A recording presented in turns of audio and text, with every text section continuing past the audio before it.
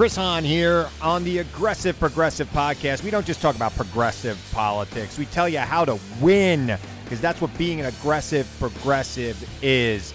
Check us out every Tuesday. New episodes on Pandora, iHeartRadio, Apple Podcasts, or wherever you get your podcasts. Don't miss a week. The Aggressive Progressive Podcast with Chris Hahn.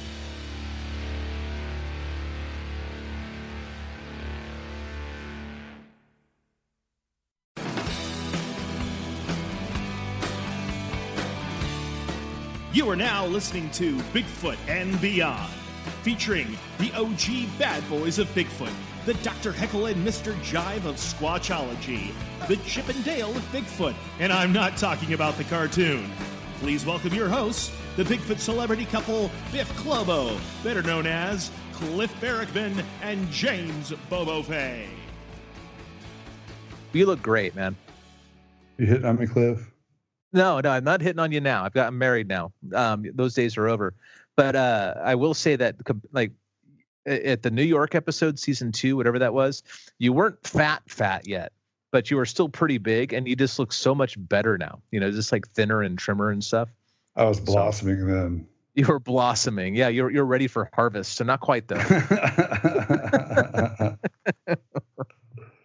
Oh man, yeah, I was still surfing then. I was like, God, I must look so much like a seal. I must be so tempted in a great white swimming by right now. Yeah, well, you looked like a seal, but later on you looked like a walrus, and now you just look like an otter. You look like an otter now. Yeah, my dad fireball something goes, Jesus, buddy, you look like you should be floating on a slab of sea ice up in the Arctic or something.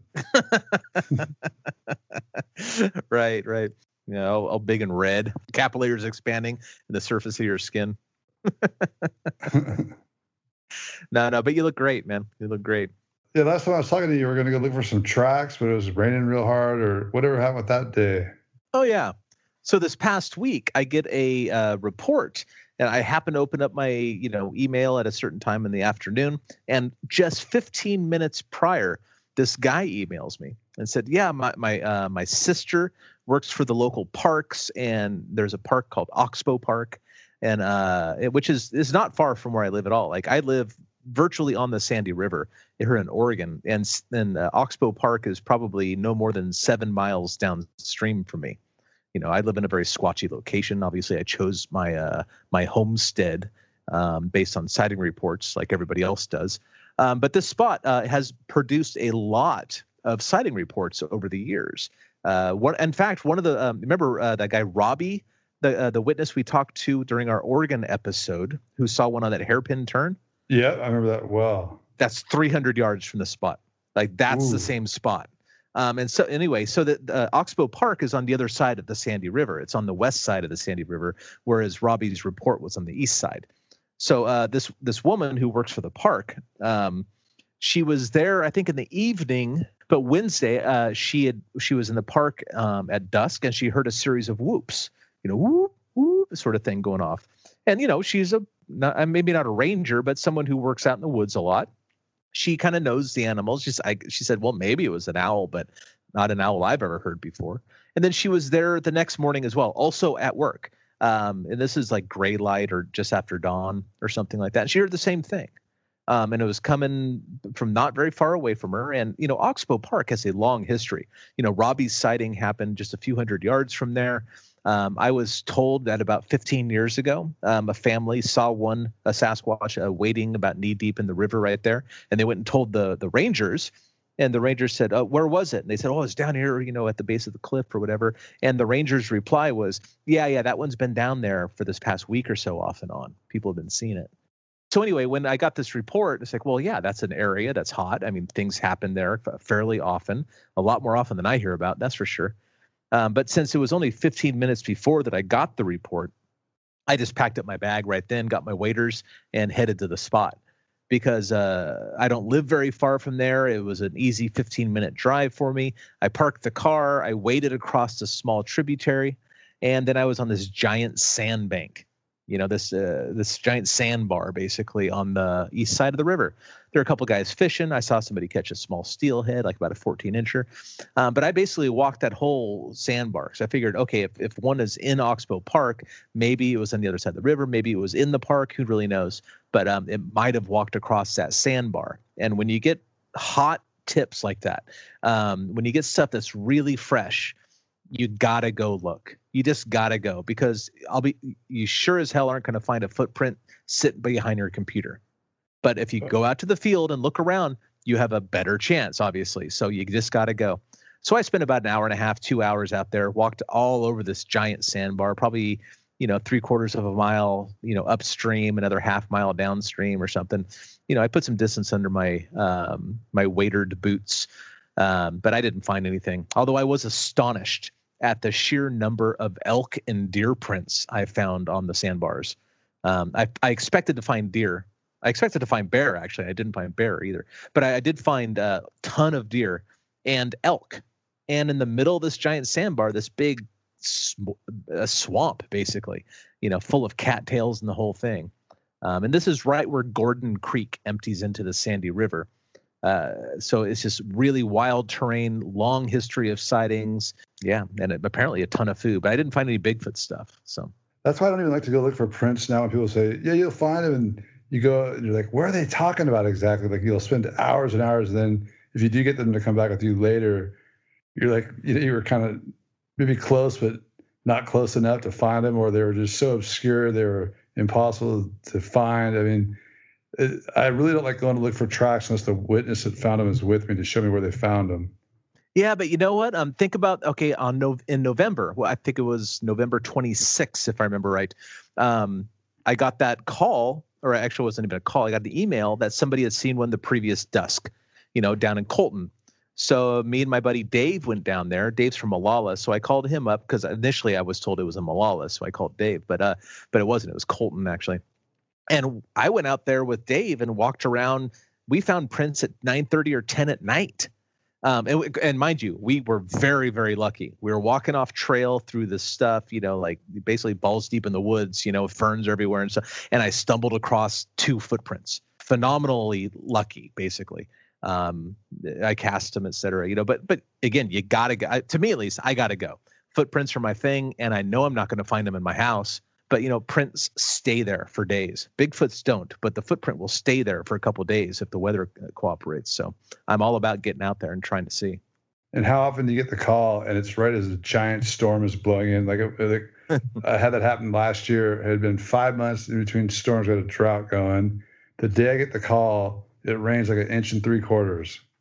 Yeah, that does happen a lot. But then again, where we live, Northern California and Oregon, that happens quite frequently, except for like 3 months a year or something.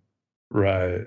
What always blows my mind is how good the PG trackway was when Bob Titmus cast it, 10 days later, 9 days later? Yeah. It held together very well. Now, Roger and Bob, of course, covered a lot of the footprints with bark.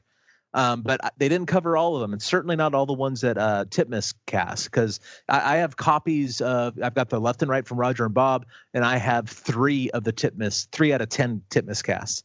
At least I think all of them show rain damage, like pockmarks from the raindrops on them. So I don't know which ones Roger and Bob chose to cover, maybe just the ones that they cast themselves, because I know they went back later to deal with that sort of stuff. Or no, I'm sorry. They cast them at the site. They took them away. Bob went back later in the night when it started raining to cover some other tracks. That's what it was. That's why we get Dan Perez on here. He'll straighten you out. Yeah. You know what? Dan is meticulous. You can say a lot about Dan, but meticulous is one of the top 3 words I'd choose. Yeah, I just saw his presentation at the Nebraska conference. No one knows that film like he does. No, nobody alive, at least. There are people who know different aspects of it. But I guess, Bill Munns, I bet, would compliment Daniel very well. Like not compliment him like, hey, you're a great guy, but like, you have Dan Perez on one hand and Bill Munns sitting right in front of you. You're going to know everything you'd ever want to know, and perhaps more than you want to know about the Patterson-Gimlin film. Those 2 guys are just an encyclopedia of knowledge in that way. So, Cliff, how's that museum coming along? Oh, right now it's a love-hate relationship. Now we're full-fledged into construction and making the displays and, doing plumbing and stuff like that. So again, love-hate relationship. It's coming along, but it's coming along very slowly. I'm optimistic, but it takes concentration sometimes. What have you got new, like donations or things you've acquired? Oh, we've gotten some really amazing stuff so far. Stuff that I didn't even know existed, honestly. I could give a shout out to Dr. Robert Alley. He, being the Bigfoot expert guy up on that coast, he has access to a lot of native art and native witnesses and friends in general. He lives up in Ketchikan, so he has lent me some Haida masks and some other other tribes up there as well. I have to go read them. I wouldn't want to say information that's incorrect, but he's lent me 3 masks that are native depictions of Sasquatches, really replicas of more historic masks. Dr. Russ Jones, who you also know, another doctor, it turns out. He's a chiropractor out in West Virginia. Super cool guy, great Bigfooter. He has sent me a framed poster, the same poster that Roger Patterson used in his 1968 tour of the film. No, you got one? I mean, it's not mine. It's Dr. Russ Jones's, of course, I've never seen that in person. I had never seen it either. And now I've got one, I can look at it right here. Of course, it's the back of it. Right? Yeah. So so people are stepping up and they're becoming enthused about the project. And, they're letting me deal with the ups and downs and whatever else, but everybody else is super stoked on it and like 100% and no downs for them. And they're lending me things. I mean, I don't own these things. These things belong to the various people, but they're kind enough to let me display them and whatnot. And that's kind of how museums roll. A lot of stuff on display in museums, either cryptozoology museums or Bigfoot museums or, natural history museums, or actually on loan. So we're going to be doing a lot of that too. You got a tentative opening date yet? No. And but even if I want to be optimistic and say something, all I can really say is this: we're going to open incrementally because that's what makes the most economic sense. I mean, you were on the show, Bobs. I'm not rich. I'm throwing everything I got at this thing, and it would be nice to get the gift store open, and perhaps get some money coming back in to put in the museum as well. Well, hopefully, I'm there for the grand opening. Oh yeah. I think a lot of people will be here for the grand opening, whenever that is. But right. Yeah, that's the hard part, man. All I can say is, the back door broke today. There's something else I got to fix. That's like the kind of stuff I'm worried about. So when people ask me, like, when's it going to be open for sure? So, well, I don't know. 2020 will be open for sure, but it'll probably open between now and then. Hopefully sooner. That's what I'm doing up here outside of Portland. The most effective researchers, in my opinion, live where they research, or at least research where they live. Yeah, I agree with that. Unless you live in downtown LA or something. Right. In which case, usually, then it's like a normal night Bigfooting where you don't come home with anything. Right. Think about some of your favorite Bigfoot locations. Has there ever been a sighting there or something that reported before you stumbled upon it? Sometimes, but oftentimes not. Usually not. Yeah. Off the beaten path. The only place I've been where I've had a sighting that was known was Bluff Creek. Right. And it was known, and that's part of the reason you went there. Exactly. Yeah. So what do you think about Bluff Creek now? Bluff Creek's kind of like the natural Taj Mahal or Mecca for Bigfooting. I mean, you have to go there. If you're a Bigfooter, you got to go check the spot. It's got a certain energy and there's so much history there. And to actually walk where Patty walked and be where Roger and Bob were to look over that, that creek bed, it's pretty special. It's awesome. And obviously I love camping at Louse Camp. It's my favorite camp spot and all those mountains out there. It's got the nicest little swimming hole and there's tables and an old broken down bathroom, outhouse. And it's got a lot going for it. It stays nice and shady in the summer. It stays cooler in there than anywhere else. But I haven't had a ton of Bigfoot action over the last several years. I mean, the last 10 years. Until you go to Bluff Creek, you don't realize how rugged and steep it really is. I believe it's amongst the steepest mile per mile in the entire country. It is. Like if you were to flatten it out, the surface area, like square mileage, is one of the highest in North America. Yeah, therefore all the landslides, et cetera. It astounds me how many footprints they got out of the Bluff Creek area in the late 50s to 60s. When nowadays you go there, and how could they possibly do this? But what the difference is back then they hadn't gravelled the roads yet, so right. most of the footprints were found on the roads because it was muddy when it rained and everything else. But now that there's gravel over all the roads, the footprints don't show up as readily or at least as clearly in a lot of the areas. And across off the road, good luck. It's just a matter of luck. It's a matter of bad luck for the Bigfoot to step in a place where a clear footprint could be recorded. Right. Yeah. And there was the rainy season was longer back then. It started earlier and went later, so you had more chances for wet earth. Oh, really? The global warming stuff? Yeah, a little climatic change. Yeah, probably, for sure. Yeah, definitely. I mean, just since I've been up here, like the ocean temperature, we used to go surfing, it'd be like in the high 40s a lot. 48 to 51 was pretty normal. Like if it got 53, we were stoked. Nowadays, it's fluctuates like 53 to 57. Climate change is a much better term for that because global warming implies that it's just getting warmer, whereas climate change just means that, hey, things aren't what they used to be. Yeah, for people to deny there's climate change is pretty nuts. I mean, I can see where they're arguing about the cause of it. Some people say it's man-made, some say it isn't. It's hard for me to see how we're not impacting it on some level. Yeah, I think it's undeniable that something's going on. And people can choose to take some responsibility for it or not.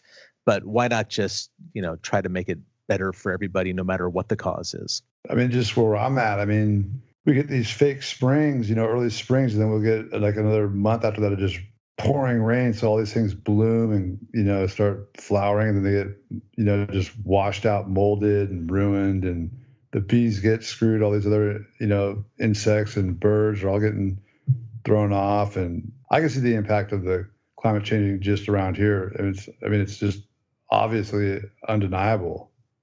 So, which begs the question, this is the Bigfoot show. How will that affect Sasquatches? You got to think about that. We're not the only things alive here, and it's irresponsible not to take other life forms into consideration. So, clearly they would probably move north, or at least into wetter zones if possible. Maybe the south would probably be fine until it dries up, right?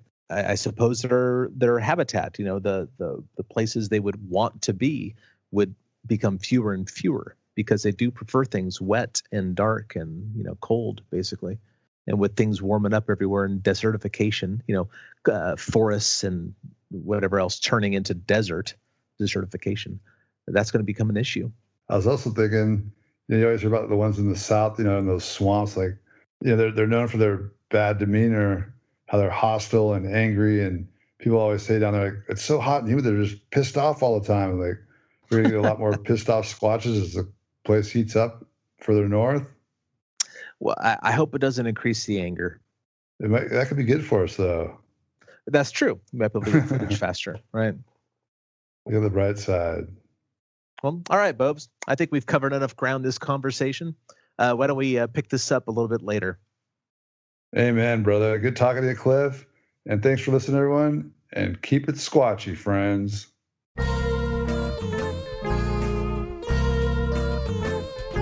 Thanks for listening to this week's episode of Bigfoot and Beyond. If you liked what you heard, please rate and review us on iTunes.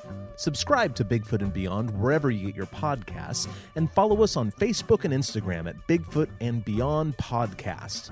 You can find us on Twitter at Bigfoot and Beyond, that's an N in the middle, and tweet us your thoughts and questions with the hashtag Bigfoot and Beyond.